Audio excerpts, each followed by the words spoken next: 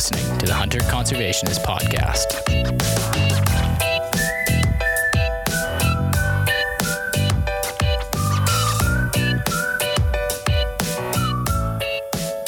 What's that? Does that say Sims? It is, yeah. Oh, yeah, my best buddy. I got to take a photo of that. Where's my camera? My best buddy in town, his name is John Sims. He would love that. Yeah, it's a fly fishing brand, actually. Oh, is that right? They make waders and jackets. And oh, yeah, cool. I think I left my phone in the office, but I'll take a picture and email it to me, yeah. This is my current favorite T-shirt. I got it way up at 71 degrees latitude. Like that's mid-Baffin Island up on the border of Russia, Finland, and Norway. Middle of nowhere, but a Sami museum, like the reindeer herder folks. Yeah. And this guy's a really cool artist. Is that hand-painted? I don't think so. No, it looks silk screen. It was. I mean, there were only dozens of them, but I don't think it's hand-painted. But he also makes this stuff, and neat. Yeah, it's a pretty cool part of the world, way the hell up there. At the end of this, we'll get a picture of you because you'll go up on the cover page. Sure, and, we'll include that little thing because that's pretty cool. Yeah. That's pretty cool. Yeah, it's a pretty old part of the world. Humans have been there a long time. Oh my God, yeah. Yeah, so welcome everybody. I'm your host, Mark Hall. And I'm Curtis Hall.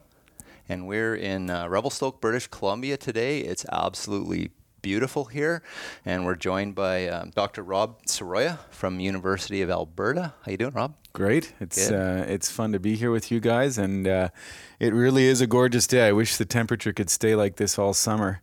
Not too hot. Exactly. That's awesome. Yeah, it is. It's a great day. Still snow on the mountains here, the Columbia Mountain Range. It looks like there's still quite a bit up there. So Rob, you're director of the Caribou Monitoring Unit of the Alberta Biodiversity Monitoring Institute. Yeah, that's exactly right. It's kind of a mouthful. The ABMI, they've got this grid where they've got a sampling station every 20 kilometers across the whole province. And there's really nothing else like it in the world, partly because, there's so much money to monitor biodiversity from the oil business, right? So a lot of the money comes from government and oil. So they can do an amazing arm's length independent way of monitoring what's going on across the whole province. So they have these sampling stations where they have cameras and audio recorders. So they measure everything, and they dig in the ground every 5 years and measure everything, all the soil mites and, bacteria, everything. And wow. Yeah, just to try and get a state-of-the-art monitoring of the province. So they have partnerships. ABMI has partnerships with the government and the oil industry, of course, and academia. It was started by academics. And the Caribou Monitoring Unit doesn't really fit within ABMI because that grid, you can't monitor a rare species like caribou on a 20-kilometer grid. So we don't fit, but we're kind of off-grid, sort of nested within their monitoring scheme. Oh wow, that's quite extensive. So how did you land in Revelstoke? Oh yeah, well I've been here a while. I mean, it's more how did I land up there? They would prefer me to be up there, but I've always said, I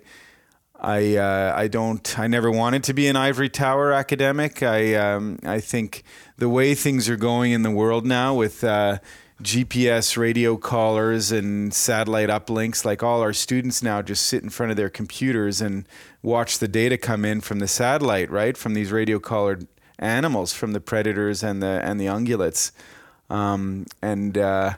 My mentor, Bruce McClellan, taught me that that's not the way to go.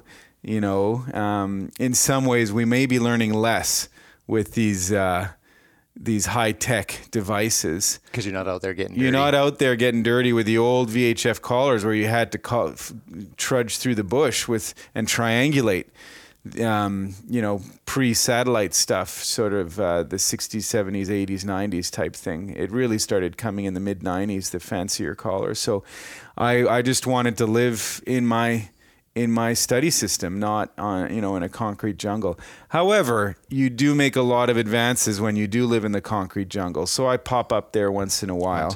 And I'm also an adjunct prof at UBC Okanagan. Oh, okay. So I have some students there now that I pop over there frequently enough. Yeah, but Revelstoke is the fun place to be. Cool. For sure. Do you hassle Adam Ford there when you're there? Oh yeah, he's the one who got me that position. So nice. Yeah. Yeah, no, he's an awesome guy. Yeah. So you've been researching for 20 plus years now? Yeah, I haven't even thought of that math, how long that goes back now. Yeah, in Montreal, I was researching as a young person in the early 90s, the invasion of the zebra mussels. Yep. So where I used to go swimming and snorkeling and putting on my mask when I was 6, 7, 8 years old, you could see all the crayfish and native bivalve mollusks, right? And of course, go fishing and everything. And then almost suddenly, the zebra mussels invaded, and they would encrust the crayfish and the native unionid mussels, and the whole substrate changed to these 100,000 per square meter. So that was my introduction to sort of biology, and like, wow, this is So and then that was your path. That was the path. Yeah, that was like, wow, the world changes. So you got to figure stuff out. If you just leave it up to sort of natural regulation, that's not realistic because we change the world. So yeah. It's amazing how many times you hear that story of being the motivation for a person in conservation is this is their childhood memory of an experience, a wilderness, an empty lot. They come back, it's a subdivision, it's changed, and it's like, it hits them, right? Yeah, so, I think you hit the nail on the head. And the other big motivator was I had these neighbors, a Russian and Polish couple who emigrated right after World War II, of course, and they didn't have kids of their own, but they had quite the upbringing. I mean, he fought heavily in the war, didn't like to talk about it much, but he was an engineer, and they went in the bush a lot. So he taught me to shoot, my first .22, and that was the other half of the motivator. And my sister taking me out a lot in the bush. Yeah, my brother and sister are much older than me. So yeah. Oh, that's an awesome mentor. So you've been over your career here, you've been involved in studying moose, bighorn sheep, wolves, mule deer, obviously some zebra mussels, aquatic stuff, and caribou. Yeah, it's been a fun ride, and I've been luckier than most. That's for sure. Definitely. Yeah, it's funny to think about because when I came into this, part of my motivation, for large mammals and such was, reading White Fang, reading Never Cry Wolf from Farley Mowat, and then you start realize that there's a bit more realism than some of that stuff, and you dive into it, and I subscribe to all the wolf conservation magazines, and I still believe in all that stuff, but you also realize there's bigger pictures, and there's trade-offs in the real world that we have to think about. Yes. Really important ones.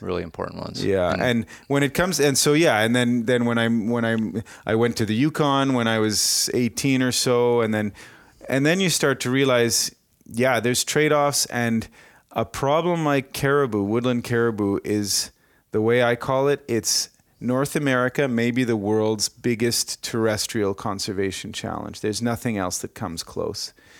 Sure, the oceans are a mess. Lakes, there's all sorts of issues with freshwater systems as well, but the oceans have mega problems, no question. But when it comes to land, whenever you have a critter that's naturally rare, never super abundant, caribou, unlike barren ground caribou, woodland caribou, one of their main strategies was rarity at calving. When you have a species that's never super abundant, but that covers an enormous area, like 3 million square kilometers from Alaska to Newfoundland, they necessarily will overlap with resources valued by humans, like oil and gas and forestry. And there's it's like spotted owl, but times 10 or 100, right? Yeah.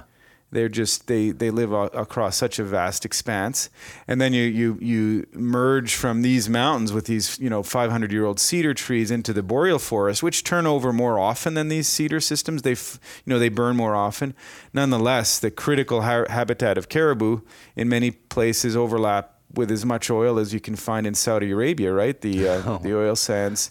It's like the world's second, and Alaska. Yeah, in Alaska, huge oil deposits. So what else I'd love to hear about other potential socioeconomic conflicts, but this is the one. Yeah. And we'll be dealing with this in perpetuity. These are the species that have driven like the international treaties, right? Like, when you think of the migratory waterfowl, from the Arctic to, South America. Yeah. And so what you're talking about, those are species that are bridging like continents. Yeah, bang on. Yeah. Caribou, other than the herds that we just lost in Idaho and that were in Montana, we're primarily talking like North America, but like an east-west thing from Alaska to eastern Canada. Oh yeah, it's a huge swath. Yeah. And so that's why everyone's freaking out. Right here in town, the day after I got back from Norway, there were about 700 people with the public consultation session here. And I was getting emails even while I was still in Norway from everyone from the forestry community. Even the bike club was emailing me, the mountain bike club, like, what does this mean? And I didn't even know the meeting was happening. I was pretty content hiding out on a different continent. For listeners, we'll get into this a little bit, but there was a series of public meetings held in the province by the provincial and federal governments to talk about a new caribou recovery strategy and agreement with First Nations in northern British Columbia to get on top of this ongoing problem of endangered caribou. And so they held a series of meetings around the province. We went to the one that was in Cranbrook, which was the last one in the province. But some of those meetings in northern BC became very heated, and jobs versus wolves, that whole thing that came up. So it really got communities charged. And with all of this sort of rumors floating around that the caribou recovery strategy was going to close out the backcountry to industry and everybody. So that's what you're talking about. You're getting bombarded by people going, am I not being allowed to take my mountain bike out there? Yeah, exactly. And right to forestry. And I don't know if we want to touch on this now or... Yeah, we definitely get into what I'd like to do right now is just for listeners, just kind of step back and let's just talk a little bit about the context of caribou in Canada. So our main species. So Perry? Yeah, subspecies caribou? You mean. Yeah. Okay, yep. Subspecies. Yep. So there's one, it's funny, like caribou, they're one species across the world. Yes. So again, brown bears. Same with brown bears and grizzly bears. And so I just spent 7 months in Scandinavia, Norway, and it was fascinating. Yeah, so there's a forest reindeer. So the caribou reindeer, they're Rangifer tarandus. Yes. So they're all one species, and in Canada we've got 5 subspecies. So there's Perry caribou, barren ground caribou, Grant's caribou west of the Mackenzie, and there's woodland caribou, and I'm probably forgetting one there. And there was the Dawson on the Charlottes. Yeah. Yes, which went so they're extinct. So the Perry caribou are Arctic. Yeah. Mostly the Arctic Ellesmere Island. Yeah. Real tiny little guys. Little guys, a lot like the Svalbard reindeer. On the island of Svalbard, which is part of Norway. Yeah. And then the barren grounds. They're Greenlandicus. Rangifer tarandus greenlandicus. So are they the ones that have the largest migratory movements, aren't they? In North America, and huge migrations. So that's kind of it's like one of the wonders of the world, the barren ground migrations, kind of like GNU's, wildebeest in Africa. Yeah. So, and then the mountain caribou are... Yeah, the mountain caribou here in the Columbia Mountains are basically, you'd call them they're not a separate subspecies of woodland. So woodland caribou is Rangifer tarandus caribou, and they are a behavioral ecotype, let's say. Okay. Yeah. Some people use the word adaptation. A lot of people are diving into the genetics. There's a lot of debate as to whether there's a magical arboreal lichen feeding gene because they eat lichen on trees. Because what we know as the mountain caribou in the southern populations, like here in the Columbia Mountains, typically like the smaller antlers where you get the mountain caribou, say in northern British Columbia, and that are like in the Cassiar region, like those big bulls get very big. Big bulls for sure. Yeah. Now, at least here in Canada, I'm just sort of going way back in history. Did caribou cross the Bering Land Bridge? Yeah. And so were they here pre-glaciation, like pre-Laurentian, pre-Wisconsin, and then pushed south and then ebbed back? Yeah. Or so there was a relic group in the south and there was a relic group in Beringia during the Pleistocene, the long, long million plus years glaciation.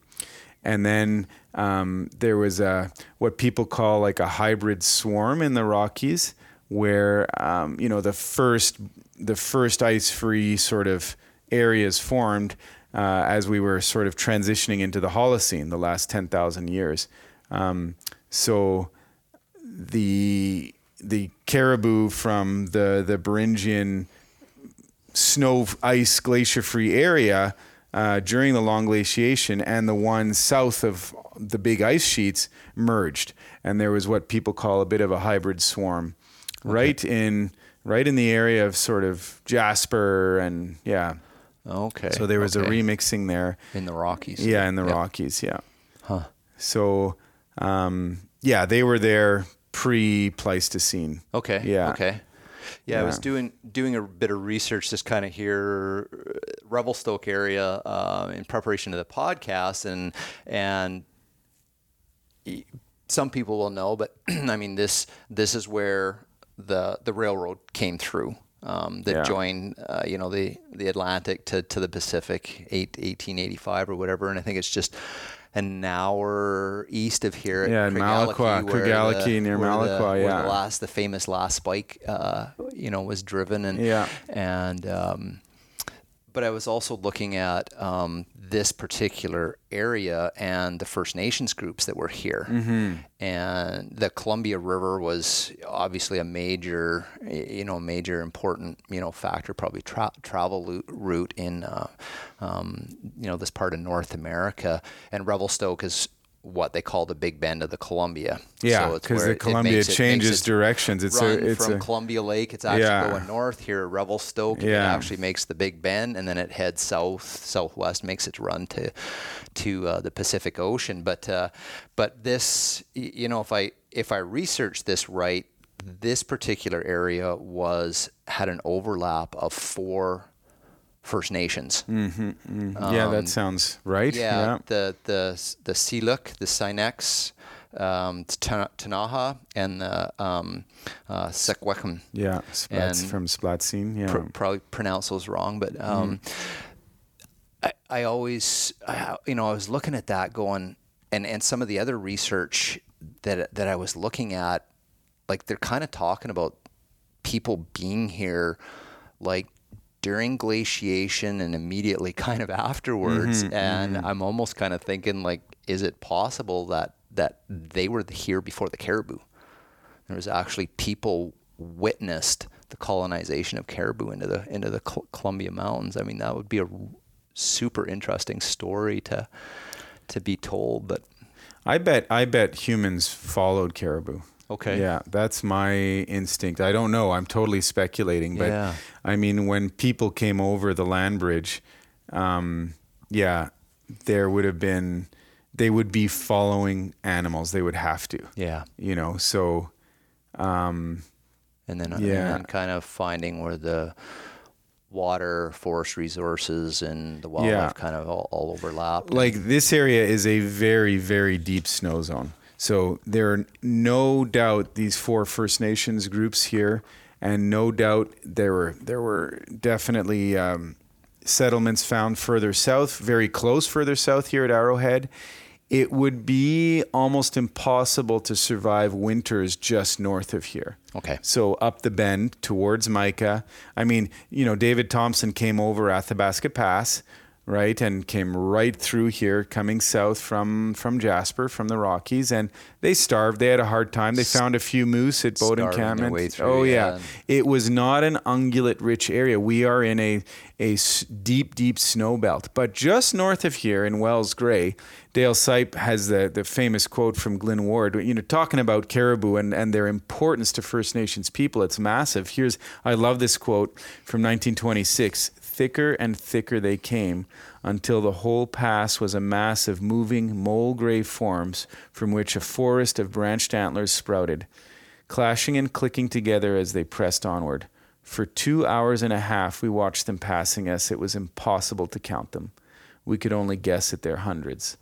Wow. So that's not too long ago. I mean, I think people that know of caribou or are aware of them, these are the types of images you have when you think of Alaska and the Arctic and the Northwest Territories. And I mean, this is much farther lower in latitude, right? Like it's an amazing... Yeah, so I mean, the peak, there was a little ice age during this Holocene period that peaked in 1850 and then started to recede. Yes. And that's probably when caribou were the furthest south, down Idaho, Washington, Montana, and then back east, of course, they were in Vermont, and I don't remember the exact range on the eastern seaboard, but they were south as well.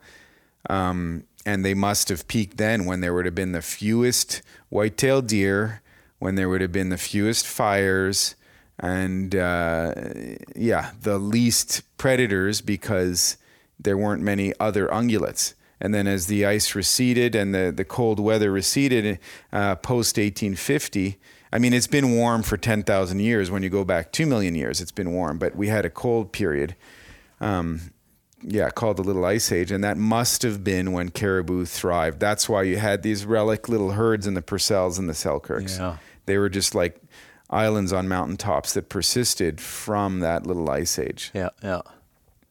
So, I mean, when you think about this ungulate, and they're fairly big. I mean, not big as an elk or a moose, but they're big. They lived in these big herds, used a lot of the landscape.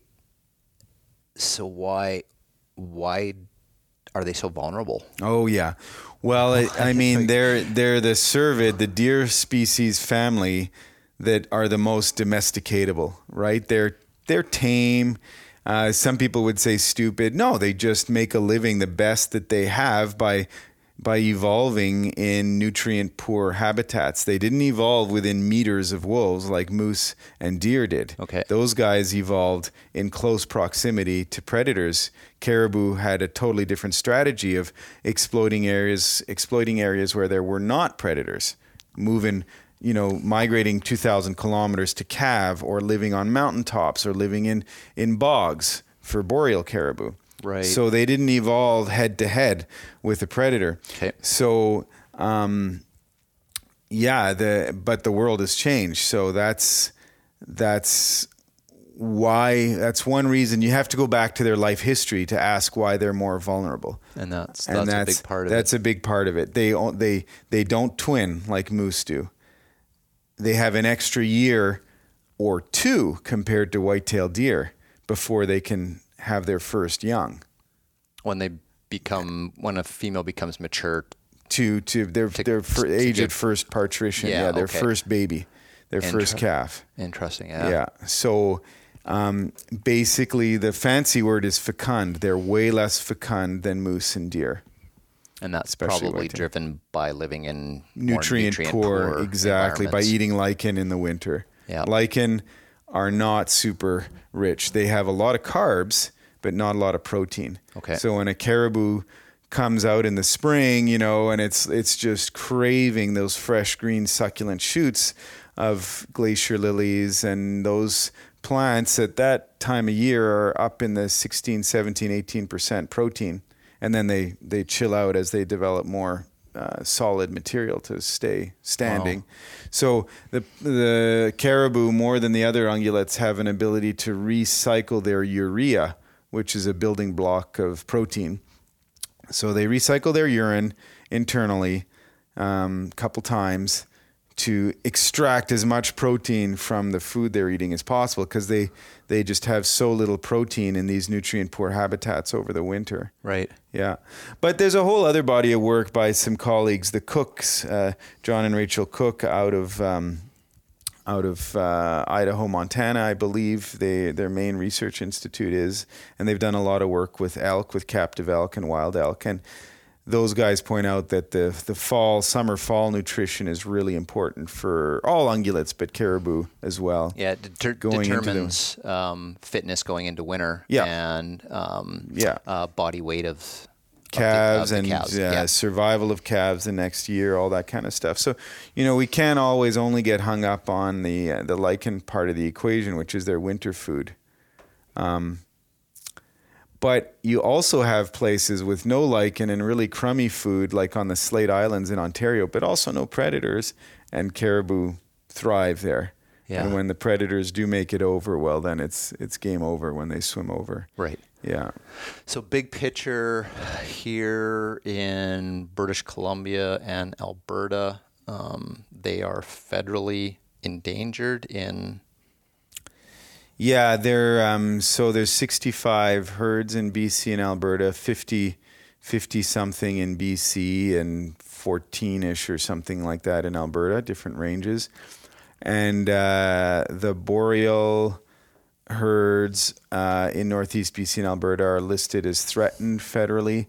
Now, the COSEWIC, the Committee on the Status of Endangered Wildlife in Canada, the sort of the independent committee from government, has recommended that the southern group in British Columbia, sort of from let me think, Prince George south to the border, a little bit north of Prince George. A little more north there, to the Peace. Some of the Peace herds. There's a line there, but the Quintet, Moberly coming all the way south, they have been recommended by COSEWIC to be officially listed as endangered, but the federal government has not signed off on that yet. And it's been 3 years, maybe 4, since COSEWIC made that recommendation. But the feds are probably nervous to sign off on it, because once you do, it triggers a whole bunch of actions. That's why there's those sort of federal provincial arrangements being made, those Section 11s. Yeah, what is kind of how I understand it is sort of the last steps to give the provincial governments a compromise to develop a comprehensive strategy and to see some recovery before the feds step in. So let's kind of dive into why the caribou are at this point. How did they get into this situation? What are the drivers? So well, historically, there's obviously been overhunting, right? As we settled the West, as Europeans settled the West, and as repeating rifles became available to First Nations groups, there's a heavy human harvest pressure. Same with barren ground caribou, sort of. European and First Nations hunting play big roles historically and presently up in the north. Because in Canada's early Dominion days, just prior to and at Confederation, caribou in the north were feeding meat markets in eastern Canada. Yeah. Like there was professional hunters going up, and they were just there were hundreds of thousands of them. To be limitless and feeding a growing population and a growing nation. And so those populations naturally fluctuated, like the George River herd, which isn't barren ground. They're woodland, but they behave like barren ground in Quebec. They fluctuate naturally between 5,000 to 500,000. That's 2 orders of magnitude. That's just boggles my mind when I think of those fluctuations that have to do with food and climate, and they deplete their lichen because there's so many of them. Then it takes decades for the lichen to replenish because they're so slow growing, of course. But there's these barren ground herds way in the Arctic that fluctuate. The question is, are they going to rebound, because they're at lows now everywhere? So and it's recognized. This is at the federal meetings and at the North American Conference in 2012 in Fort St. John.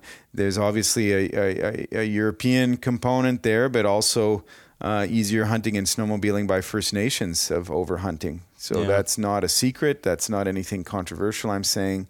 And it was openly discussed among all members. So that we got to get a handle on that up north for sure. That part of it, yeah. Yeah, and but sorry. Habitat started being habitat. So there's definitely the hunting piece as the West was settled, which is just a story again and again for so many things, for grizzly bear range retraction. And then there was a warming period, the dirty 30s, the dust storms down in the Nebraska, and then we had more fires creeping in. And the early settlers would make comments like, wow, it's really weird. We see more mule deer moving into Wells Gray, and the caribou are going down, but they don't even eat the same thing. So why? So they started seeing, more fires and more deer moving in, quote unquote, naturally. But they didn't yet have the link. They couldn't figure out that it was this thing called apparent competition, where you get more deer and moose moving in, you get more predators, and then the caribou are bycatch, basically, because they're less fecund.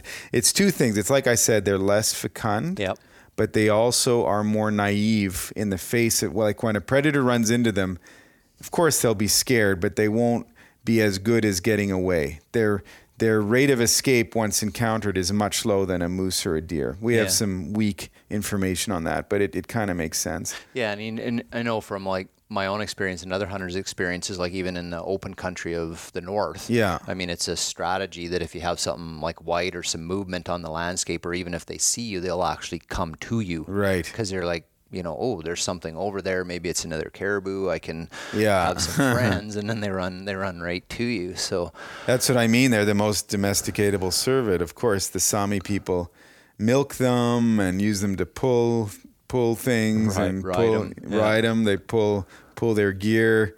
A Labrador Retriever on hooves. So you had a warming trend, and then more deer were moving in, more predators, and caribou were bycatch. And then of course the habitat piece came in. So big logging, which also in some conditions, not all, probably less in the boreal, but certainly in the mountains, you get an eruption of forage.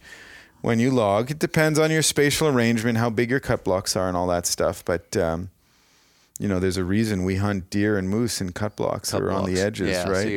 So you're moving old growth forests with less diversity in plants because they're at that old Cyril stage, climax stage, dark understories, supports, like the lichens, you open that up, and then nature takes over to start that succession pattern again. You get the grasses, the herbs, the shrubs. Exactly. And for ungulates and the change, shrubs is the big driver, right? Yeah, shrubs is the big driver. And, this story is the easiest to explain in the interior of BC when it's a rainforest here. We have 4 times the rain of Yellowstone or Banff or Edmonton. So there never were many fires. There never were big eruptions of elk or moose because it's a stable old growth system. So when you open that up, man, you get that eruption. The caribou story is a little more difficult to explain in the boreal forest, which always would burn, huge fires. And the best explanation I've got is that, you'd get a big fire and then ungulates would move in, especially on the slight uplands, not in the wetlands, but slightly higher up on the boreal shield country. And on the shield, you'd get these fires, and then ungulates and predators would move in, and then caribou would probably be pushed out of those areas. They would get eaten, and they would thrive somewhere else 500 miles away. And then they'd recolonize. So you had this source-sink dynamic in the boreal. It's a little harder to explain. We don't understand it quite as well, but in the mountains of BC, we understand it fairly well. The linkages are stronger. Okay. You get a burn, you get logging, you get shrubs. We see the eruption of moose.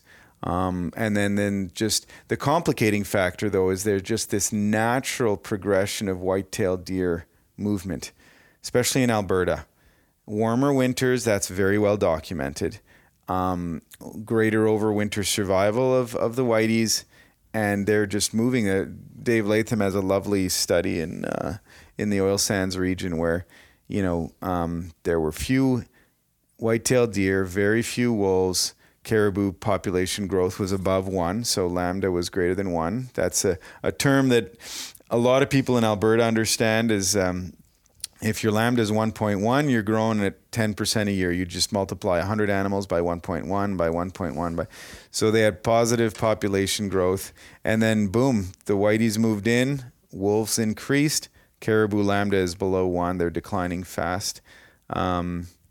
So it's this interconnection of logging and oil and gas development with this underlying climate shift. And it's the real issue is that our main thrust research-wise is to try and tease apart the relative magnitude of climate versus human habitat alteration. And that signal is going to be different in the BC mountains compared to the Alberta boreal. It's going to be a different strength for sure. Right. So the ungulates, like the whitetails and the moose and stuff, it just to be clear for everybody, it's not a direct competition of food that they're eating the caribou's food, because it's the predators. It's the predators that are coming with. They're following these. Exactly. And as whitetail populations or moose populations increase, life is good for a wolf. Yeah. And then, like you said, the caribou become the bycatch. Yeah. Now let me ask you. You're from Cranbrook, so whitetail are valued there, and I want to know why. If I can take the conversation this way, we don't. Yeah. No. That's because awesome. I just, again, back from Europe, we've got chronic wasting disease. There's 100,000 whitetail that were brought in from the U.S. just south of Helsinki, in Finland. They've got a huge problem in Europe with Lyme disease and ticks. Mm-hmm. And I know whitetail aren't the main vector. They're a vector. Mice are a bigger vector. And so we've got chronic wasting disease in whitetail 60 kilometers in Saskatchewan away from caribou ranges. Yeah. The brain wasting. Why are we tolerating... Whitetails don't they have a brain parasite that they can pass to moose? Exactly. Yeah. And whitetail may be partially responsible for the troubles we're seeing with mule deer, right? And Hugh Robinson documented that. Why don't we value mule deer and moose and elk over? Why can't we just eradicate whitetail? Yeah, that's an interesting one. So I won't necessarily maybe put this in from my perspective. I'll try to collectively kind of maybe paint at least how the hunting community views this, because that was your question, right? Yeah. So the first part, one of the things hunters don't like is when we talk about eradication. Of a game species. Of a game species, or any species. I'm being a little bit edgy here on purpose. There are those that are sort of I'll eradicate wolves and grow horns and antlers, right? Yeah. So there's that. We'll say that's a smaller part of it. But I think for hunters, so one, they like to believe what they're involved in is based on conservation, and conservation is about maintaining or increasing populations, not eradicating things. So they even have that, in the southern U.S. where they have the problems with the wild hogs. It's it's an eradication thing, but it's they're fun to hunt and they taste good and stuff. Yeah. And so you actually get a hunting culture that wants to keep them on the landscape, even though. So it's a similar thing, I think, with whitetails. A few things going on is, at the end of the day, hunters want something to hunt, and they want to have meat in the freezer. Yeah. And whitetails are as good as any game out there. It's good tasting meat. They're abundant on the landscape. There's places, where you can have more than one species tag because they are a bit smaller. So you get to hunt more and you get to put a bit more in the freezer. Two white-tailed deer versus one of something else. Yeah, there were two does in the Kootenays here for a while, and they scaled back. And that whole thing again is hunters being concerned about harvesting females. There's another component, I believe, the love for whitetails. So there's that part. There's something to hunt. They're fairly abundant. They're growing. They're expanding. They're showing up in places. They're creating the hunting opportunity, which hunters want.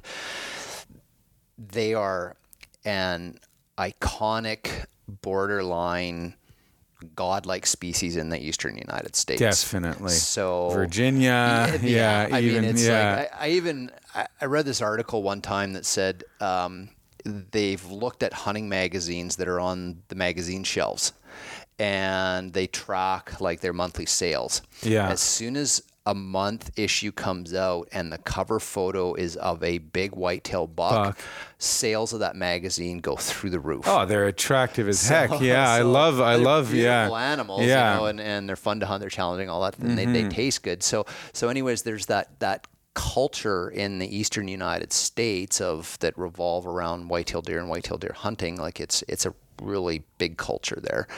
And as quote unquote the hunting industry grew, we got magazines, we got television shows. They're so big in the United States, they're really able to control like the message in North America, like what's being put out there.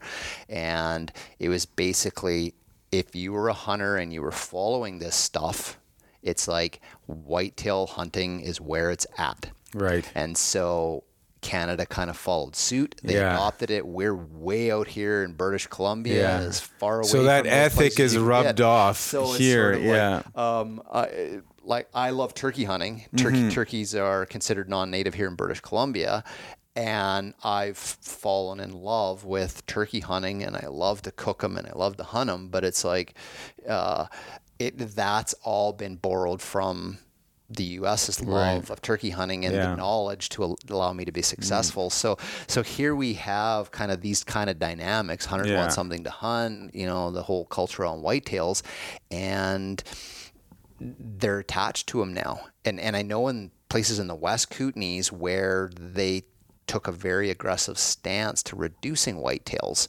because of the caribou, like that does not sit well with people, nor does like the the management work that you're involved in reducing the moose. Here north of Revelstoke, it's hunters like something to hunt, and when they finally have a species that's abundant, your success goes up and you have meat in your freezer. And then here we come along and say, okay, we need to reduce these to increase something that you can't hunt and probably never will be able to hunt again, right? So it's I get that. I mean, I'm sure we'll talk about the moose piece soon. That's a much more difficult question. I totally value that perspective. I mean, I hunt whitetail. I like it, but it's choices. It's choice right at the beginning. The toughest part of this is trade-offs. Having to make these trade-offs. Yeah. Again, though, I mean, we all want to be conservationists, but there's evidence that whitetail can, not moose, but whitetail can affect the conservation of other game species that we value, like mule deer. Definitely. Because they bring about cougars, they bring about disease. It's a tough one. And I mean, I know at one point, I wouldn't quote it now, but north of Revelstoke going up, where the first whitetail were only seen in the 1960s. That's the first record of whitetail. Yeah. And we interviewed everybody, all the old timers here. Yeah. That was kind of a standing joke with a couple of good buddies of mine, is that, you get hunters talk about, we got this doe season, which you mentioned, and now all of a sudden there's no whitetails on the landscape. Like they're being driven, they're disappearing, they can't find them and stuff, and so they're concerned, about that. So no, that makes sense. It's So the other part of that is, but like you said, you go back to the 60s and it's like, it's a new thing. There was, with our local Rod and Gum Club, I don't know if it would be the current sentiment, but before, like about 10 years ago, they were fine, liberalize as heck north of Highway 1, because we know they're a new thing, and if it helps caribou a bit, and, there was even talk of a February hunt, but that came off the table. But if we could manage, we have to manage by zone. We manage for whitetail, XY. Yeah, of course, Cranbrook, keep the whitetail as abundant as we can. But in areas with direct conflict with caribou, even the local club was, some members, I remember, they're like, okay, that's fine. You could, change the management there. And the key thing is, I'm not a manager. I'm a researcher. I don't make the decisions. But it's fun to talk about anyway, where there's direct overlap, and we don't want brainworm getting here. We don't want CWD, the chronic wasting disease, getting absolutely, here. Yeah. No, that is a tough question to grapple with. Especially for the hunting community. Probably an easier one to grapple with for non-hunters. Non-hunter conservationists, they could probably buy into that one maybe more so. Not even. Than the one, but maybe yes, maybe no, but we do, the main message that we're working on now with government colleagues, and this is a key one, and it's hard. It's hard to fathom, but there's areas where wolves are being reduced to recover caribou, and this is a brand new thing in British Columbia for an endangered species. Yes. It's not like the work in the Musqueam back in the 80s. This is new. It's been going on in Alberta for a long time, but in BC, we focused on habitat protection. The government protected 22,000 square kilometers of old growth, which should not be trivialized. And when certain groups or NGOs say, hey, nothing's been protected, I almost get offended. It's like we were in the trenches in the 90s. We were there at the land use meetings, really digging in, like, peeling back the onion, and and a lot of habitat of THLB, timber harvest land base, that would have been logged got protected, and we cannot trivialize that. Yep. So, I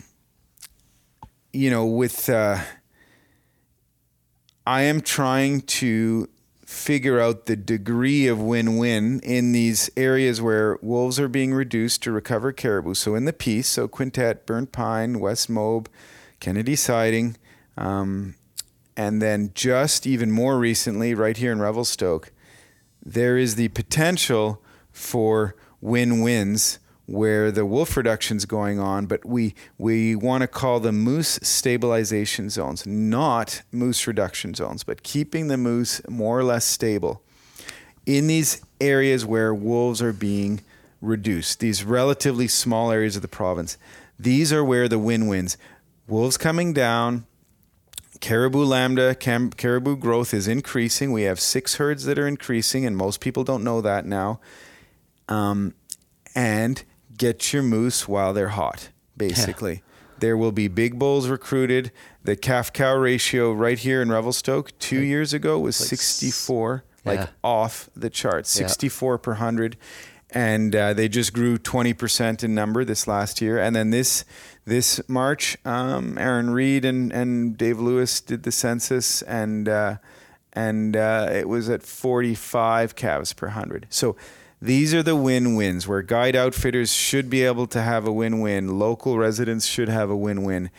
And there aren't many win-wins in caribou management. There are not. But this is one where... And I haven't got the numbers or the math straight because it's not very frequent where moose were intentionally reduced and then stabilized, and then a wolf reduction lever went on top of that. But there is potential for huge win-win. And here's another piece I'd like folks to consider. The forest was heavily logged in the 80s. You had a lot of forage. Then the caribou forest protection measures came in. And when you look at the maps, and I can show you and you can direct your listeners to them, there's now more forest growing up than burning or being logged. So there's more forest transitioning from shrubs to canopy forest than is what is being logged. In other words, the moose habitat is coming offline. So it could be that we made hay while the sun was shining and got more moose than we managed under a classic MSY, maximum sustained yield scenario, because the carrying capacity was coming down real quick. Yeah. The forest is transitioning. There would have been a collapse in the moose population. Possibly. I'm speculating, but we're starting to run some numbers to say maybe from 2003 to 2015, when a lot of moose tags went out there, we actually did better from a recreation and guide outfitting perspective than had we not gone that route. The moose would have come down anyway. Yeah. So there was some, I don't know, some people don't like this idea, but humans were able to capture some of that mortality. I think we did. I think we did. Feed people, keep people Feed people organic, herbicide-free, pesticide-free, the best way to eat, right? Yeah. So I mean, the message here is you're talking about part of this effort is stabilizing moose populations, which is stabilizing wolves, which is causing some benefit for caribou. For the caribou, because if we just do the wolf piece, we will have an eruption in moose, maybe a spread of things we would rather not see in these areas, a rapid spread of white-tailed deer, because white-tailed deer are right on the edge of their range right here. Yeah. I mean, they're at this micro scale. They're popping up in Alaska, they're popping up in Northwest Territories, but right here. So if we just ignore this primary prey piece and only focus on wolves, we'll have this eruption. And one day when wolf control gets eliminated for political reasons, and it will. I mean, it will not last forever, and nor probably should it unless we simultaneously hit the habitat piece as well. That seems to be the big thing in the conversations right now. Is people there's people that are opposed to the wolf control measures, just because of emotional reasons, right? Like, I mean, we're literally ethics. Just like killing these animals. Ethics and values, and we look at the history of these animals of wolves in the world, they are persecuted animal, right? Yeah. We poisoned them. We actually poisoned them from 1906 to 1962. In the early 60s. Yeah, we had the predator control branch. Right? Not officially this year, but they were using were using chemicals, highly controversial. So you got this animal that's been treated like that. Now we need to come along and sort of, let's say we have a legitimate scientific rationale for having to address them, but we have this legacy of human history of how we did treat them for reasons that are being, shown, not necessarily to be valuable now, livestock depredation and game increase. Eat your children on the way to school, all that kind of stuff. Well, it was fascinating in Norway. Controversial. Fascinating. Like, there are sheep, domestic sheep everywhere. Our first train ride from Lillehammer to Bergen to the west coast, I'm looking around like, oh my gosh, there's little white dots everywhere. And if wolves, in Norway, this is a half joke. They're allowed 71 wolves in the country. Yes. X number of I can't remember, like 10 packs or something. And if there's more, they're shot. So they manage exactly about 70-ish wolves. And on a Wednesday night, about 2.5 months ago, there were 10,000 people who came to Oslo. They flew in and bussed in 10,000 people to protest that there were too many wolves in the country. 10,000 people. Wow. So it's a very similar issue at that level. And it's just this entrenched sheep thing, right? Sheep farmers. Whereas someone did the math where you could pay all the sheep people to move to Spain or live in Spain and put them up in villas, and it would cost the country less than, I mean, it's like a hobby farm, right? It's cultural. You need sheep. And the sheep do feed people, no question. No, yeah. But I mean, if wolves ever really recall, because they're coming back from Russia, Finland to Sweden, all the way west to Norway. And if they ever really came, it would take a month and there'd be no sheep left. They're sitting there. It's hilarious. I have a buddy living in France right now, way in this little tiny town, way up in the Alps, and same thing, pastoral lands in the Alpine, sheep, and they have 2 wolves now that are right on the outskirts of town, and people are like, "Oh my God!" Like this sheep farmer is like 90-something years old, and he's like, "What am I going to do?" So, and it's just horrific to these people because they never grew up with wolves, right? But for caribou conservation and recovery, like the science is telling us that it's an important lever. If not society but it's a lever. It's working when it is used. Caribou recovery shows positive response. You said even like it's not a long-term thing. It is. The other part of it I think that's controversial is, and maybe you can weigh in on this, is that there's the discussion around the wolf control piece. The media likes to zero in on that message, and I've seen some of your work that you've done, recent stuff, and it's like they zero in on that part and they're missing the message that it's these multiple levers together, of which the wolf is one piece. And then people the next day see these news articles about wolves must being approved in caribou habitat for like 300 more cut blocks and this sort of stuff. And they're like, we're not going to tolerate you doing this to the wolves if you're going to continue to log the habitat. And absolutely, there's some really confusing messages out there right now. Really confusing. And you wish people would just tell the truth all the time. Then it would be a lot less confusing. It would be a lot less confusing. Every aspect of life. Yeah, exactly. Well, we all have agendas, even though we like to pretend we don't. I mean, we all have agendas. Everyone's got an agenda. But one-on-one, I've spoken to people who are adamantly against wolf reductions. But then when I explain, well, then the 22,000 hectares of old growth will be more likely to go back on the chopping block, and caribou will go extinct unless we can do some short-term predator reductions. People come around when they understand that in some areas the habitat is also being protected. And I'm like everybody else. If the wolf management is the only lever being pulled, well, no. I mean, what's the point? Then just let caribou go extinct and we move on. We could have lots of moose, lots of heli skiing, lots of snowmobiling, lots of wolves with no caribou on the landscape, and it would be a thriving ecosystem, right? Yeah. But if the caribou don't have the landscape that they need, the habitat that they need, then like you're just saying like wolf control in itself is waste. If you're just going on indefinitely with the wolf reduction, it's what's the point? And we've shown in the recent paper in March, it's probably the biggest predator prey study ever done in the world, and we've shown that it can work for caribou in the short term, but throughout the paper we stress habitat, especially in the beginning and in the last paragraph.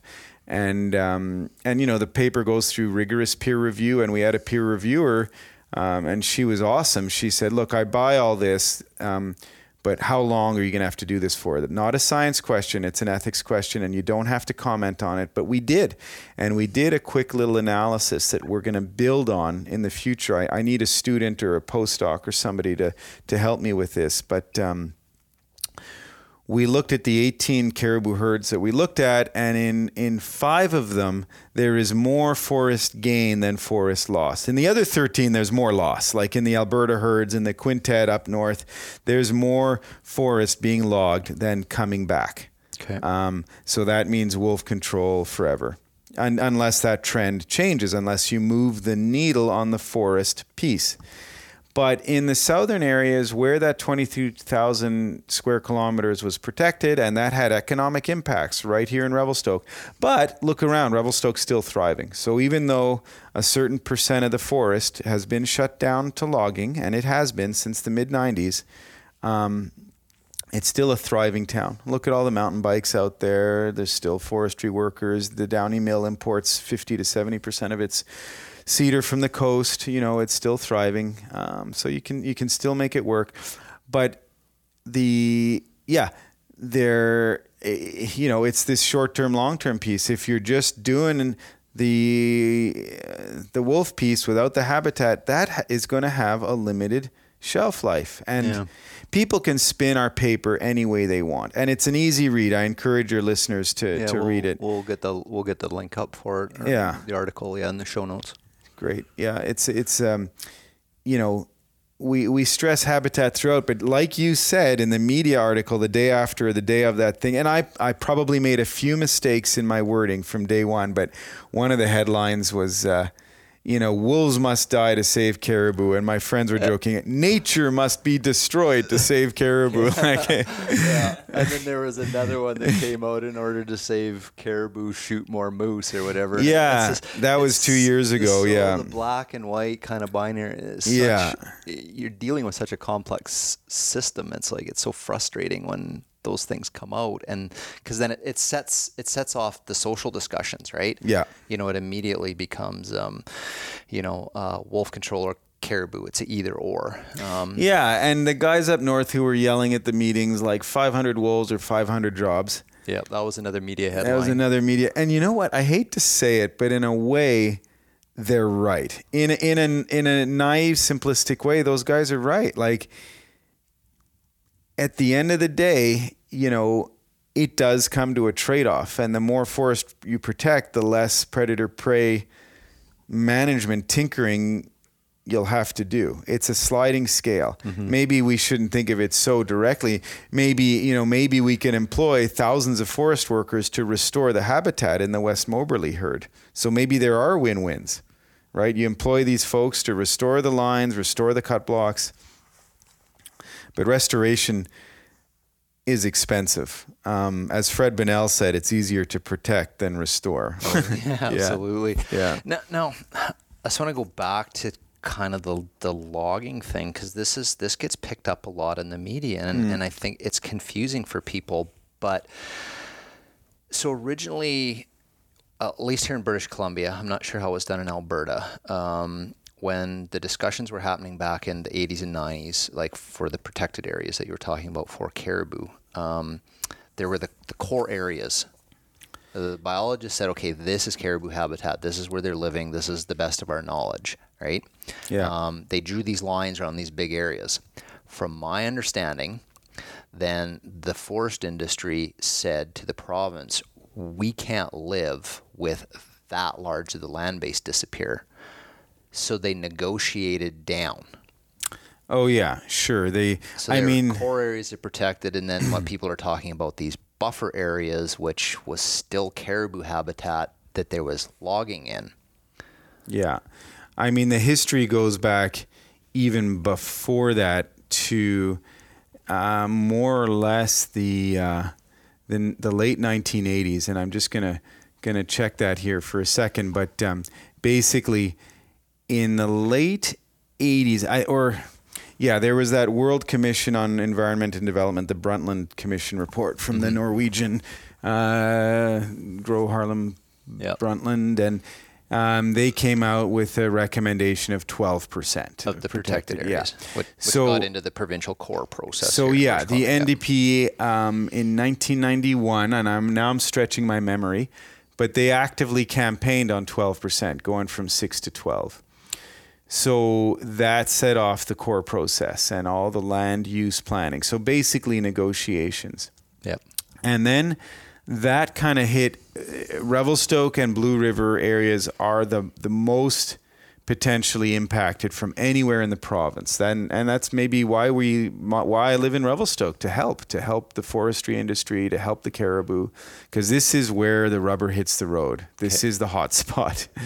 And that's because the caribou come low twice a year here, whereas elsewhere the caribou stay higher in the mountains. So the caribou live right amongst these 500-year-old cedar trees. So the value conflict is the biggest here. So the timber supply guys were looking at this and saying, wow, we already have a fall down from this core process, and we have I can't remember the X% reduction in cut coming down the pipe from sort of south of Revelstoke, going up the North Thompson, up to Blue River, up to Valemount. And so what do we do? We're going to have there was like a 12% reduction in cut predicted without the new caribou stuff coming online. So they formed a special committee here from the provincial minister, called the MAC committee, the Minister's Advisory Committee. And there was a lot of negotiation. So they drew out the winter caribou habitat, which had the biggest overlap with the summer caribou habitat. There's potential conflict with resource extraction, but the big part of it is the winter. And they drew the lines, and the rules that came up here were 40%. So protect 40% of the old growth for caribou. The THLB, the timber harvest old growth, so what would otherwise be logged. Not the steep, scraggly old growth, but the good old growth. So you had to protect 40%. And that obviously affected the AAC, the annual allowable cut, the harvest of wood. And there was the meeting in 1995 at the community center here. It was 400 forestry workers, uncertain, upset, scared, angry, right? Everything, like, where's our jobs, and there were, 4 or 5 government people at the front, including a high-end researcher, my mentor, Bruce McClellan, and other experienced land use folks. And so those rules came out, and that was a compromise, because they didn't protect everything. Like, the most precautionary approach would have been to protect all the core habitat for caribou, but that would have closed down several logging companies and unemployed many people. Communities. Then the next phase was in 2005. The land use stuff heated up again. Populations continued to decline. There was still no predator reductions going on in British Columbia for caribou. So another phase. And just here alone, there was another 10,000 hectares of THLB protected, although some of it overlapped with existing old growth protection. So maybe the net protection was maybe 8,000 hectares of old growth, somewhere around there.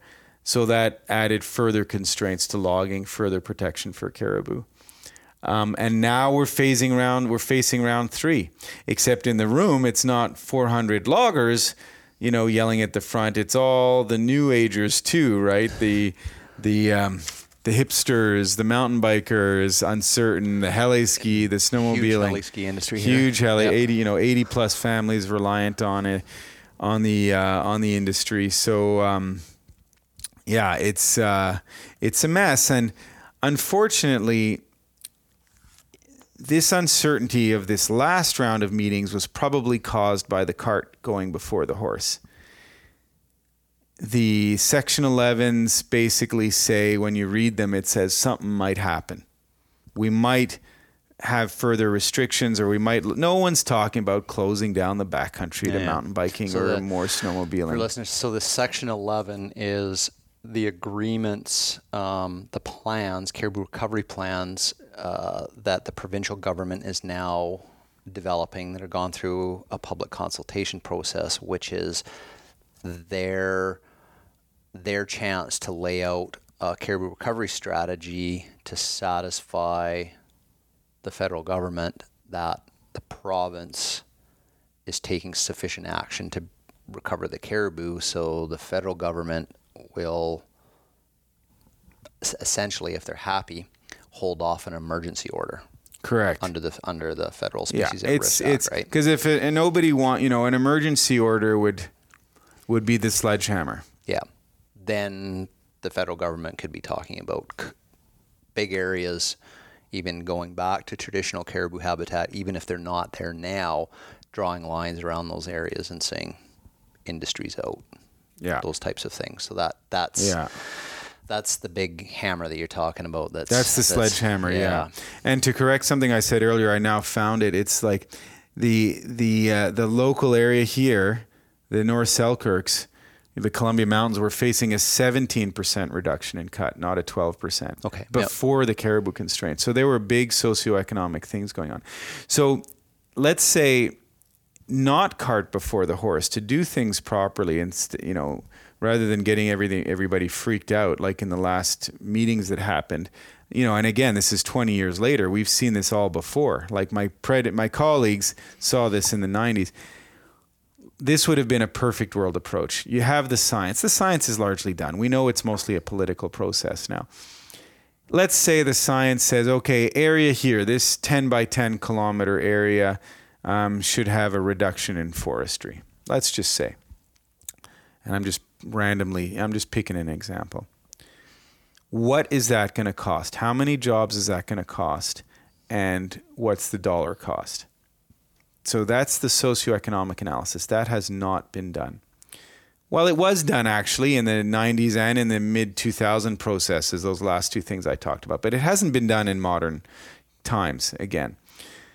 What's that going to cost? Okay, let's develop options now, trade-offs. Not the scientists, but maybe by scientists being consulted, but the managers, the decision makers.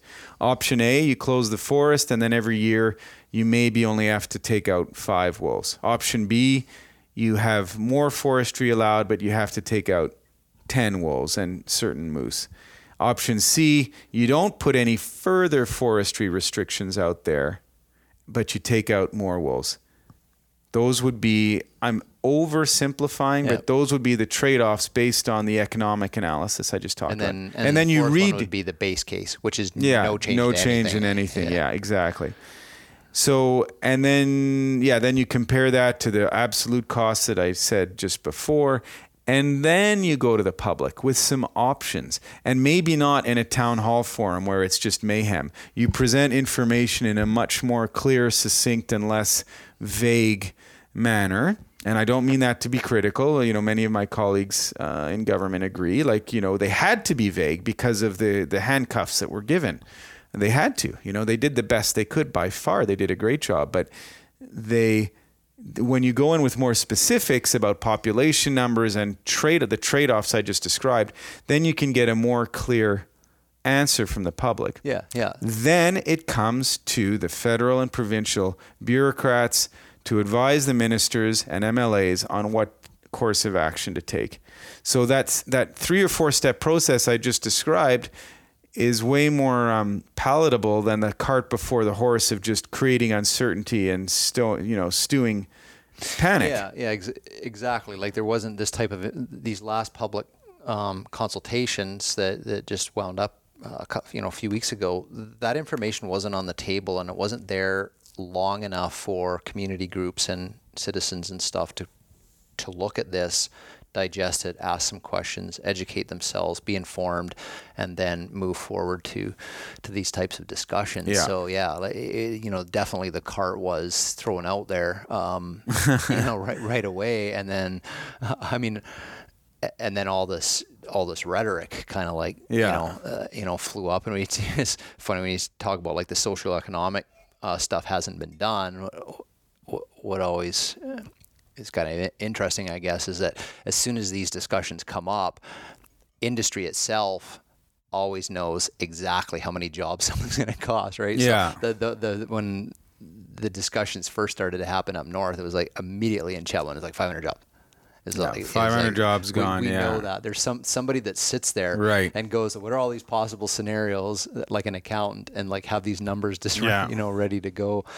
But if there's a compromise, and then if involving the locals in the decision making, and involving locals in the the habitat restoration or whatever, you know, just like the stellar case of the West Moberly and the Saulteaux First Nation, where they said they went to Scott McNay and they said, look, what can we do for this herd? We want to drive this. And they've done a great job. Absolutely. And, you know, they are involved in the predator removal. They are involved in the maternity penning, and they are involved in the linear feature restoration. And so they're hitting all the trophic levels, the vegetation, the predator prey, the prey, and the caribou. Yeah. So, you know, they've doubled that size of that herd in 3 short years. You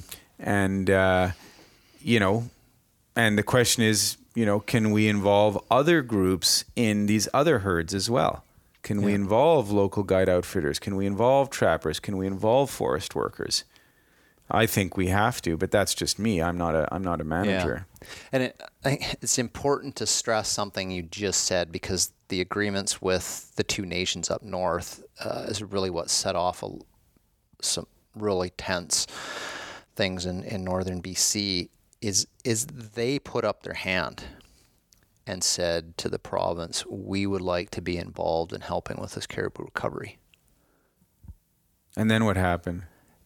Well then, you know, they put up their hand. They wanted to be part of it. They wanted to be part of the solution. Mm-hmm. Then, you know, of course, you know, it's like, great, let's get a recovery plan built around that type of non-government leadership, First Nations government leadership, and then the rest of society kind of like freaked out over this, right? Like they kind of saw this as, you know, the whole backdoor broom stuff, all that kind of stuff, right? I think this is really important, like that this be pointed out, that these are people that said we want to help, and they're willing to actually do some real things. And maybe they feel like they've been ignored. You know, and I think if you know, trappers, guide outfitters, the forest industry wants to be involved, like you said, it's like you got to put up your hand and say, you know, we want to be part of this voluntarily because we care about it, as opposed to being mandated to do it. So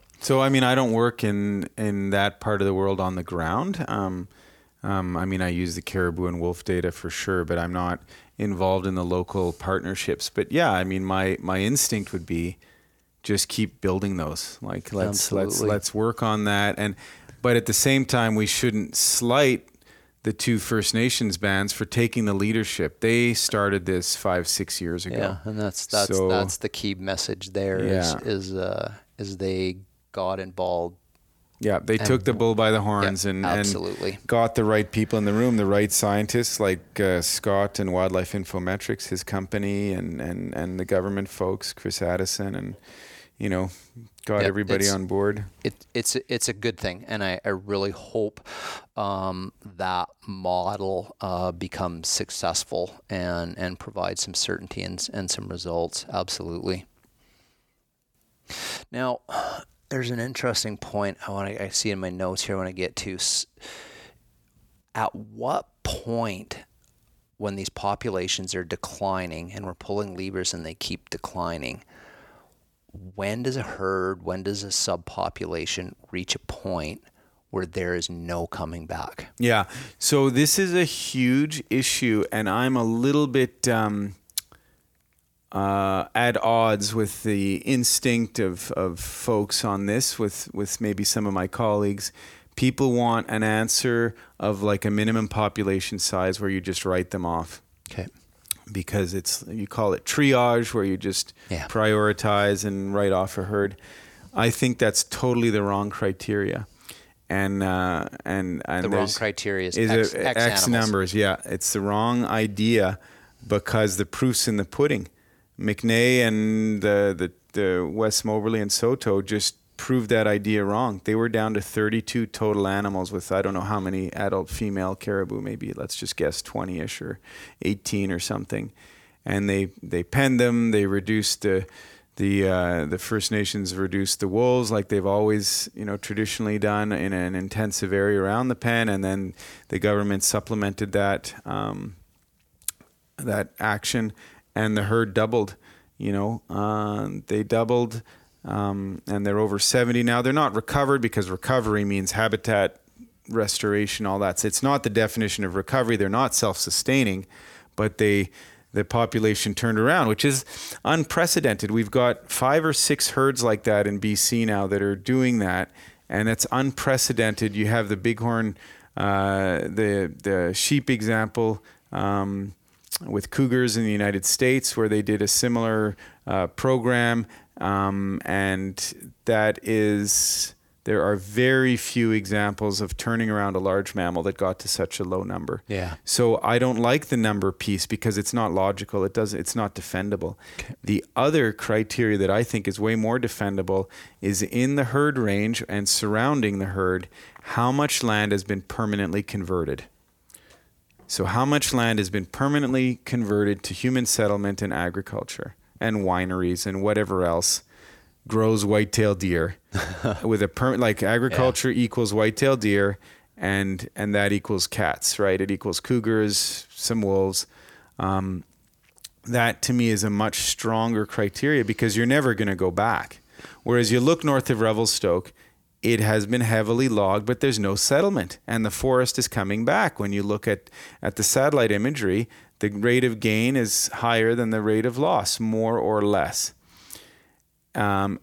The West Moberly Soto herd, the Clinziza herd, it has been nuked. It's been heavily harvested, the habitat, but that herd doubled, and now they're working on the vegetation part.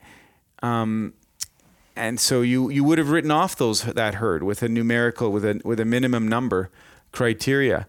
Now they're fixing the habitat, but the key point is north of Revelstoke and in the Clinziza area, there's no permanent settlement, there's no agriculture, there's no huge farms and homesteads and villages, so the habitat can come back. But down by Cranbrook and Kimberley, I mean, just drive around and look at what's in the fields there. Yeah. So that's permanent white-tailed deer habitat. So those are the herds.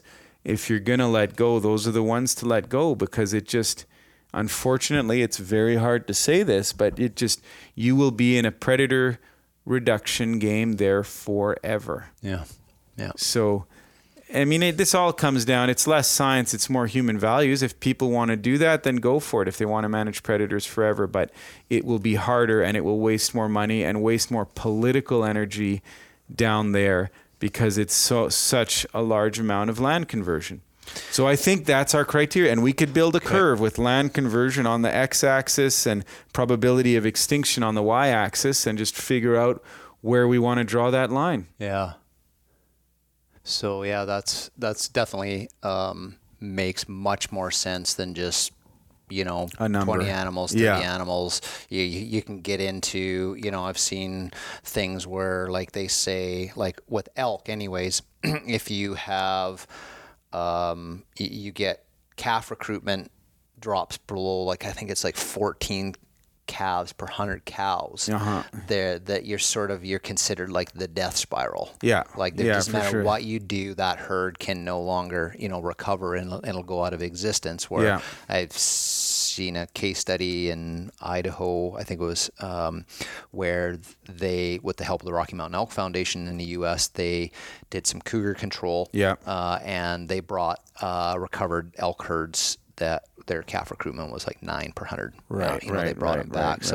So even that in itself, just a number, calves per 100 cows is still not, you can't just draw a line. Well, no, because you've got the other 14, the other half of the equation there is, the other half of the story is the adult survival. So if your adult survival is low too, and if you don't have the same reason that adults aren't surviving versus calves, like you could have one predator eating adults and bears eating the calves, but bears don't usually take adults, you might be missing the mark. So rules of thumb are tricky. I try and guide away for rules of thumb. Yeah. Now, here's, so two things. I mean, one, back to the Cranbrook area in southeastern British Columbia. When we were at the public consultation meeting for the Caribou Recovery strategy in Cranbrook, like, a lot of locals came out, a lot of hunters there and stuff, and a lot of the discussion was around, I mean, one was the criticism that you're kind of starting all this 50 years too late. The other one was about this trade-off piece, because that's a part of the province where a substantial number of, like, the big game species anyways, are declining. You know, our elk herds are 50% of what they were over the last 10 years. Moose herds are 50% over the last 10 years. Mule deer numbers are down, never recovered from the big winters of 96, 97. Yeah. Some are saying, whitetail populations are down in areas. Bighorn sheep herds are, the Bull River herd close to where I live, like 45% of that herd disappeared from one winter to the next with no explanation. And so these folks are sitting in this meeting, and we're talking about this caribou recovery process, and the money that's involved, the trade-offs are involved, the fear of access to the backcountry, and they're saying, like, hey, what about all these other species? Right. And fair enough. I was even talking about like people are sort of criticizing the single species approach. Yeah. So we could spend all this effort on caribou at the sacrifice of not having the science and the money to be put into, bighorn sheep or elk herd recovery, and and then all of a sudden 10 years down the road, we've got more species on this list. And yeah, I mean, there is a strange reduction in our big ungulates all over the place. Mm-hmm. It's something's going on, and I wouldn't put the blame squarely on predators, but we are in a phase of predator populations recovering in general. That's not a secret. We have more grizzly bears 30 years ago in most of our areas. In the Flathead, the population growth rate was 8% a year for the better part of 30 years.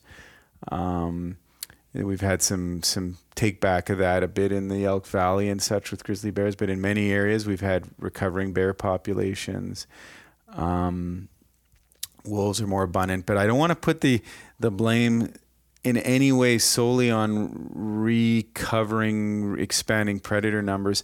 There's the pine beetle kill in the central part of the province. There's some major ecosystem changes, and people are finding that the forage is being cooked. The summers are longer and hotter, and there's lower digestible nutrient content in some of these clear cuts. Maybe it's the heat, maybe it's the herbicides, and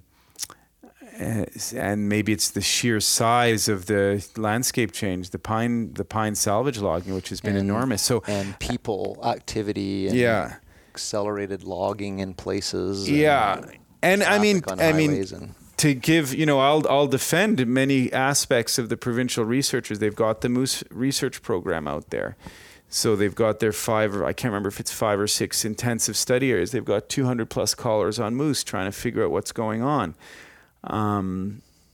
And there's the mule deer projects now. The big Southern Interior Mule Deer Southern project. Interior, Pat Stent and Adam Ford and his students, and Sophie Gilbert out of Idaho. BC Wildlife Federation. BC Wildlife, Jesse's work. So many players involved. I'm on somebody's committee at UBCO, on Chloe's committee. So, they're trying to figure out what's going on. And it's the same age-old question in wildlife management.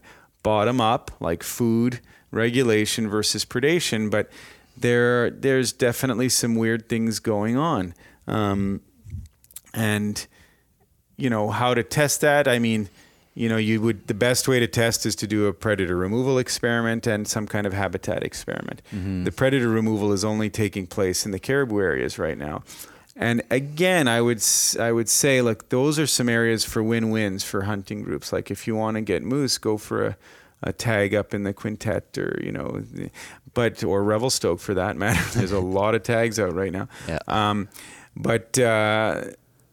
This whole shift in the large mammal community in BC, I would call it a mystery. We're trying to figure out why. My colleagues are.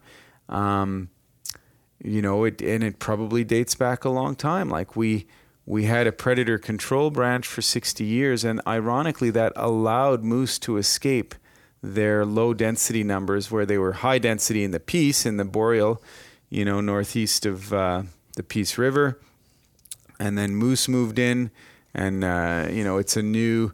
There's a great review done out of Prince George where First Nations groups all over BC were interviewed, and moose were considered a delicacy as they moved south. It was a new thing.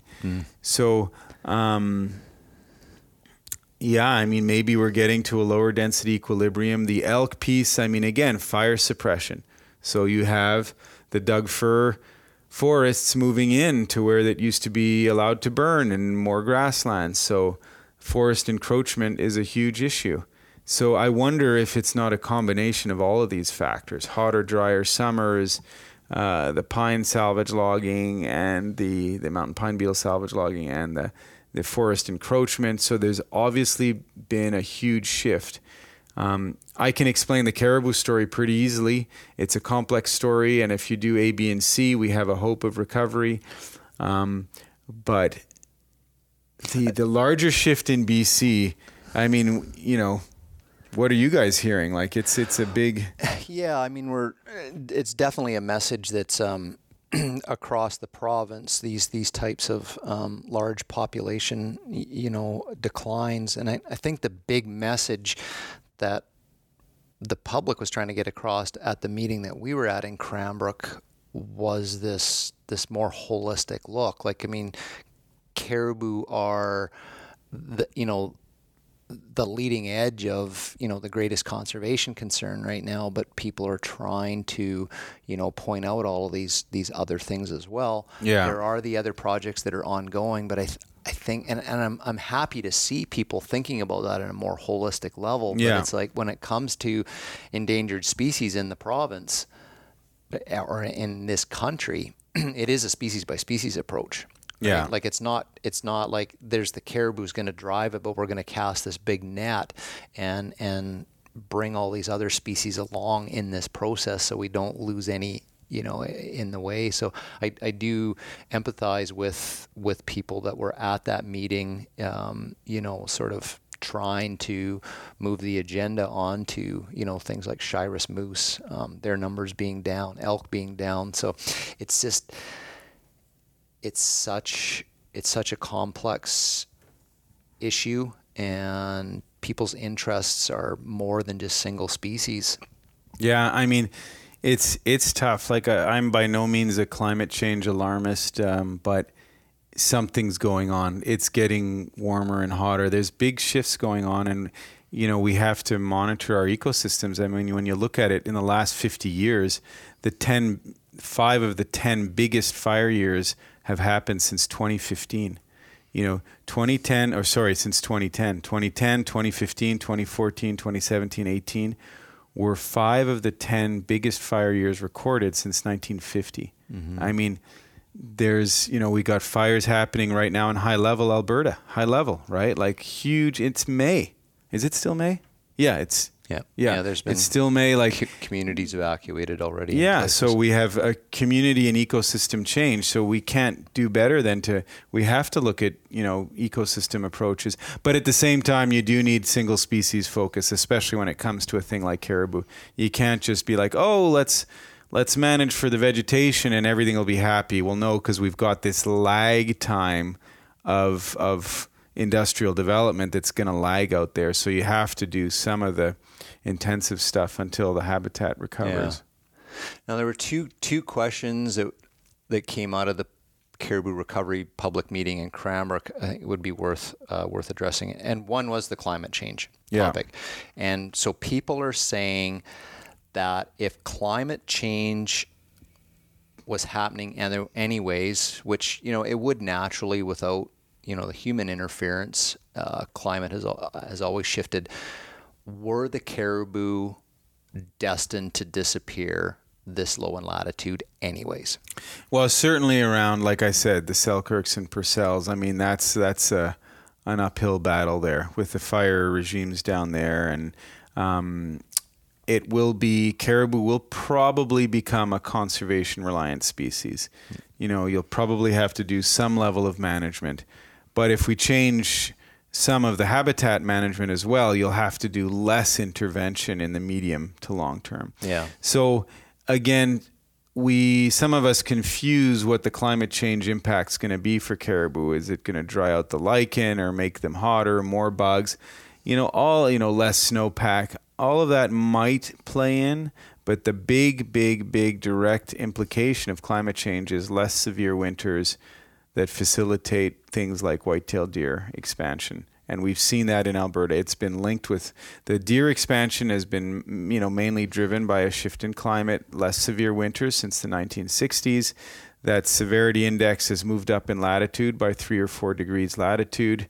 And the deer have moved in, and then the predators move in. So it's the most direct link with climate is that we're going to have more deer spreading, in some areas more moose, not everywhere. Again, that there's, it's too hot in Minnesota for moose. That's why they're declining. There's some weird, really severe moose declines going on in Minnesota. But if you have more fire return intervals in the mountains because of climate change, you're going to get more forage for moose and deer.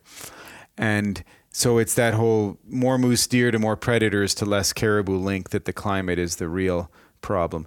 In the longer term, yeah, it would be things like disease and parasites and body condition and that, heat and insects and brainworm and all that. Yeah, but like the tick problem that the moose are suffering. Yeah, exactly. In North America. Yeah.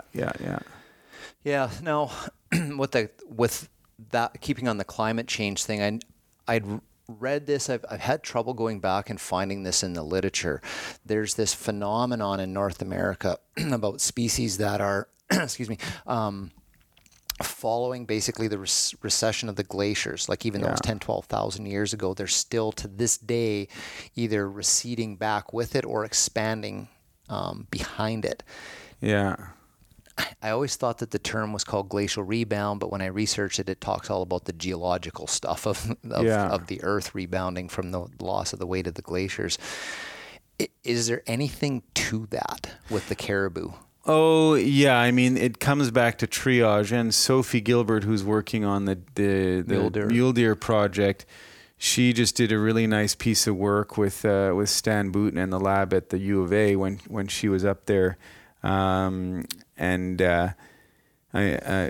they were looking at what they call the trailing edge, where species are disappearing on the southern edge of this northward movement, and it would help if you could measure and predict all that. Then you could go and look at the places where they're most likely to persist up here, let's say, in some more northerly pocket that's least likely in the next 50 years to be affected by climate, and then maybe let go of the ones here that you can't do anything about. So it's kind of a pessimistic way of thinking of things, but it does help prioritize. If you're like, well, these herds in Cold Lake, Alberta, or Purcell, Selkirk, look, these are at the trailing edge, not the leading edge of like birds moving north, because you have all these birds and you have grizzly bears and such being found further north. But if you flip it and think of not the leading edge, but the bottom trailing edge, exactly what you're talking about, then it can help you prioritize where these pockets further north are that are least likely and maybe to be affected by climate change. And that's where you focus, okay, let's restrict development there, but let Cold Lake be fully developed for oil and gas, oil and gas exploitation, because that's where the climate's going to hit hardest anyway. So again, these are the kinds of, I won't say win-wins, but bang for buck analyses that have to be done. It really does have to be done, because we cannot conserve everything everywhere, especially for a thing like caribou. Yeah, and the expense that it takes to put the science behind it and the risk versus reward kind of exactly for that effort. Yeah. Some people don't like this bang for buck mentality, but the bang is really the caribou bang. Yes. But there's always going to be a buck. Yeah. There has to be. So you've got to figure out where your biggest potential for growth is at the least cost, and divide one by the other, basically. And then there's those that don't like the idea of management. It's just let nature do its thing, right? Like it's well, there's no such thing as that anymore. Yeah, right. Like we're here, nature, we're changing. We've everything. Changed everything. Even if you don't use plastic, you are alive. in this valley bottom, which would otherwise, not have you. Yep. 200 years ago, there'd be way less of you. So we hear that all the time. Let nature take its course. Don't tinker. Well, we've tinkered for 100 years. So or more. Yeah. So if you don't tinker, like we've tinkered a lot. So it's a weird view to just put your head in the sand, because we have many tinkering success stories. The Channel Island fox off the coast of California, right? It was the same story as the caribou. The pigs were introduced, the eagles became residents, the golden eagles, and the fox were being driven to extinction. We tinkered there. They eradicated the pigs, killed a few eagles, and the foxes have fully recovered. We've learned a lot about wildlife management. Like I said, the California condor, the sheep example, and grizzly bears, like I said, grizzly bear recovery. We tinker because we know a lot more. If we just let nature take its course after we've changed so much of the land, well, that equates to extinction. And that becomes a huge ethical discussion as well. Yeah. We tinker with it and then we go hands off and let things unravel. That's a big ethical question for society too. So last thing from the public meetings in Cranbrook, how much of a role does the grizzly bear play in the predation of caribou? There are people that were basically they're citing the studies in Alaska. Yeah, Lane Adams' work and sort of trying to superimpose that down here, saying hey, you're not even looking at this. It's probably the Hun was closed on grizzly bears, and they're eating all the calves. And it's this valley here has a good, healthy grizzly bear population, but we talked earlier in the podcast, we have a moose population with 60, 70 calves per 100. And a good healthy grizzly bear population. So, logic would say, well, then they'd be eating moose calves if they were impacting the caribou calves as well. But they're not. They're clearly not affecting the moose. So how big of a factor is the grizzly bear in the predation? Grizzly bears eat adult and calf caribou. They would calves are specifically vulnerable. There's no question.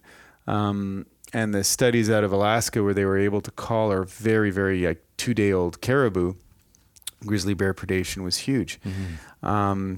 There is one new study, very, very small pilot study, where they were able to keep about 5 video cameras on grizzly bears. And the kill rates were unbelievable, more than anybody ever assumed. So instead of collaring the prey, they collared the predator and put video cameras on. And we just put 5 such cameras out on black bears in Christina Lake in northeast Alberta in the oil sands area. So we're really stoked to get that information back. To see what they're eating. Yeah, we retrieved those collars in about 2.5 months now. And there's no question that bears are a bit of a black box, but we know they're like a flat tax. There have always been bears. There's not 10 times as many bears or 10 times fewer bears than there were 100 years ago, because bear numbers are not directly linked to moose and deer. They've got another primary prey, which is berries and glacier lilies and tubers and roots and corms. And, so bear numbers don't fluctuate like wolves and cougars would, with the influx of a huge number of new prey. So there's an ecological rationale for not reducing bears, because there are more bears, black bears and grizzly bears, than there are caribou, especially black bears, right? There's in some areas.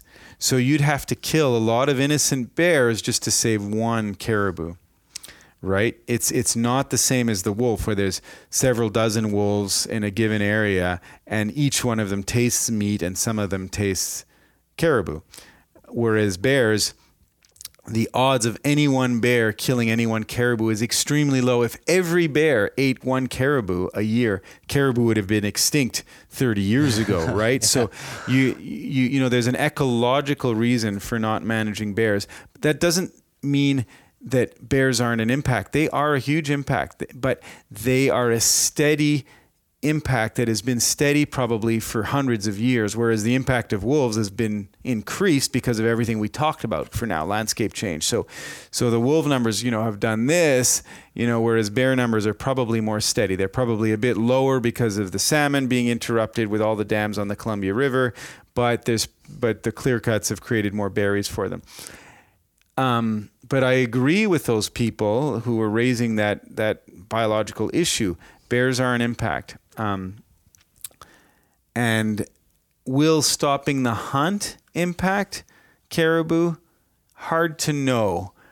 The hunt never really took that many bears, right? So it won't mass as we've shown. The hunt, as Bruce has shown, the hunt was sustainable. It's an ethics thing to stop the hunt, the grizzly bear hunt, and the hunt was being managed so that hunter mortality, as a part of overall human-caused mortality in the populations that were being managed, didn't destabilize grizzly bear populations. Right. Didn't cause them to decline. If they did, then tags were taken away. So the objective was always to continue to allow some hunting, but the grizzly bear population without changing the trajectory of a grizzly bear population. Exactly. So what you're saying is grizzly bears were this background noise. There was a little bit of hunting that just allowed bear populations to stay at these backgrounds, so their impact on caribou would not really have been affected that much, whether there is hunting or not hunting. Exactly. That more or less captures it. I mean, however, if you have local grizzly bear hunting, like the guide outfitter camp we have north of town here, around the maternity pen, or some, that could help, and local black bear hunting on certain ridges where we know caribou are. I'm not going to say that wouldn't help at all. It might. Yep. It might. And that gets back to the point of working with locals, right? Yeah, and bringing hunting back as a management tool rather than wildlife being managed for hunting, but to actually be using it as a conservation tool in the case of caribou. Yeah. Yeah, so that's a tricky one though overall, and but it's good information. Public needs to understand that a bit more, and the role that it could play. And if that management lever is needed, hopefully people would be informed about how, where, when, and why.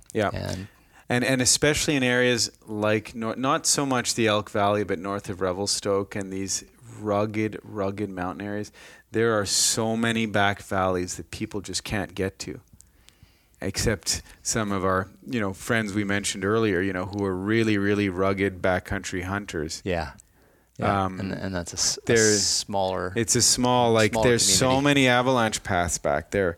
There's so much grizzly bear habitat that I'll never say never, but will be unimpacted for the decades to come, because it's really in the middle of nowhere with such steep areas and in proximity to caribou. In proximity to caribou, yeah. So, I mean, we have healthy black and grizzly bear populations in the northern Columbia Mountains. The DNA studies have been done. The monitoring's been done. They're high densities, so it's they're a factor. They're a factor. It's an interesting mystery. I wonder how much more abundant black bears are than they would have been, let's say, 200 years ago. I mean, there's ideas about Aboriginal harvest, and some evidence on that front that Charles Kay and Cliff White pursue. Cliff White from the Rockies, that there used to be a lot more people on the land going after bears. Yep. Yeah. And they may have also sort of reacted to the human occupation as well. We were persecuting grizzly bears, probably, maybe more than black bears, because they're a more fearsome creature. And then, of course, black bears are a little bit like, whitetails in the sense that they can benefit from human disturbance. The more cut blocks, those sorts of things. So you reduce their competition, which was grizzly bear. So maybe we are in a situation where our black bear population is maybe more than it was 100 years ago, but don't know if we have the science on that. Well, a big dynamic here and in many communities, but especially here, is there were well over 100 grizzly bears taken out in a short time of Revelstoke, like 100 big grizzly bears because of the dump. Oh, right. So they were either moved or many were just killed. Yeah. And we had grizzly bears walking right through town in conflict. the 90s. Yeah. So there were 100 bears, and so that had to have had a regional impact on the population. So now there's probably more bears here than there were in the 90s. Wow. Because 100 plus, I can't remember the number, something like 130 were removed in a very short, like 5-year window when the dump got closed. Wow. Yeah. So the science on caribou recovery, that's kind of your real forte right now, trying to use science to provide the evidence to say what are the levers for caribou recovery. It's pretty solid. You think that we kind of know some pretty important levers? I think we know the causes of decline. I think we're always trying to push ourselves on, is there some health issues with caribou? For sure. We're in the process of testing the levers. So the science is very new we have a strong signal now. Okay. But it's new. Okay. Yeah. So where do we need to go? Where do we need to go as society, as a province, decision makers? What are the next steps? Yeah, I think we need to do the trade-off analysis rather than just speculate about it. Like, what's it going to cost to do this, and focus on the major wins. Right. I just want to focus on the areas where we can win. Like, we cannot recover everywhere. That's just not realistic, not only from a socioeconomic perspective, but also biology. Right. There's a higher risk further south in the Selkirk Purcells. So I think we need to focus on where we have the biggest wins, short-term predator-prey, restoration with habitat protection and management. I urge us to take a serious look before we get into this captive breeding thing. When we have populations of caribou growing at 20%, like from this year to last year, that local population unit that includes the burnt pine and quintet just increased by 20%. Do we really need to spend a lot of resources with captive breeding? Gotcha. That's going to be very controversial, what I just said, and it will piss off some of my colleagues, but like, that is a risky endeavor, especially if you're going to take your source animals from some of these smaller herds here. Like, are we going to risk some of that? So, keep going with the partnerships. The maternity pen up north worked well. We have to evaluate what's gone on around here. The penning and such may play part of the equation, but the bigger fish to fry has to do with habitat, protecting free from habitat alteration, habitat disturbance, and the short-term predator-prey piece. Yeah. Right on. Is that fair enough? No, that's a good message, and the science is going on. We have science-based management, or at least the evidence is being put forward. That's consistent, in this area with the tenet of the North American model of wildlife conservation, to let science and evidence drive wildlife policy. So people are always wanting those pieces in wildlife management and conservation. They're there. Evidence is being put forward. The socioeconomic science is the piece you're saying needs to come in, and society needs to be able to make informed choices about trade-offs with caribou. Yeah. Awesome discussion, man. Is there anything? Thanks, any big thing you think we missed? I don't know. No, I think we hit the nail. I think we covered it really well. There's one piece, like the socioeconomic piece, is I've never written about that or studied social science. But I'm getting, as you get older, everybody tends to think about that more. I've noticed, like, wildlife scientists tend to think about that more. And I have some colleagues from Norway who are interested in coming here to do some work and doing some trade-off stuff and asking people, like, okay, if X%, if all the habitat got protected, would you hold your nose and tolerate some predator-prey management in the short term? Or ask those questions. Ask those hard questions of the people who are really, really opposed to predator reductions. That's a big piece that's needed. I think it's a piece in BC that we're completely ignoring right now.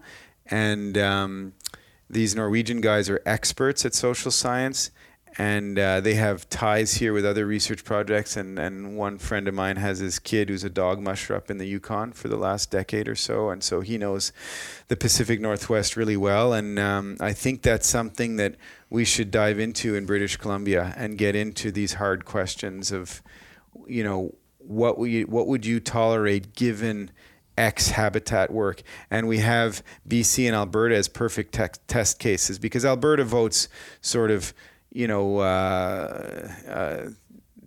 like 50-something%, high 50s, 58% conservative. And in BC, we vote about 38% conservative. And that's reflected in our wildlife policy. So you could do an experiment and gauge opinion in Alberta in this sort of habitat protection versus wolf management question, and then do the same in BC, and you could learn from that, and we could adjust policy accordingly and say, okay, we could protect X% more of the habitat because people are okay with that, with some short-term wolf management. If we learn about that, So I think it's a piece that we're missing, and huge piece, because we have to get away from public opinion polls and tallying up comments on Facebook pages to make these types of social decisions in the province. Thanks so much for your time, Rob. Thanks, Mark. This was a good discussion.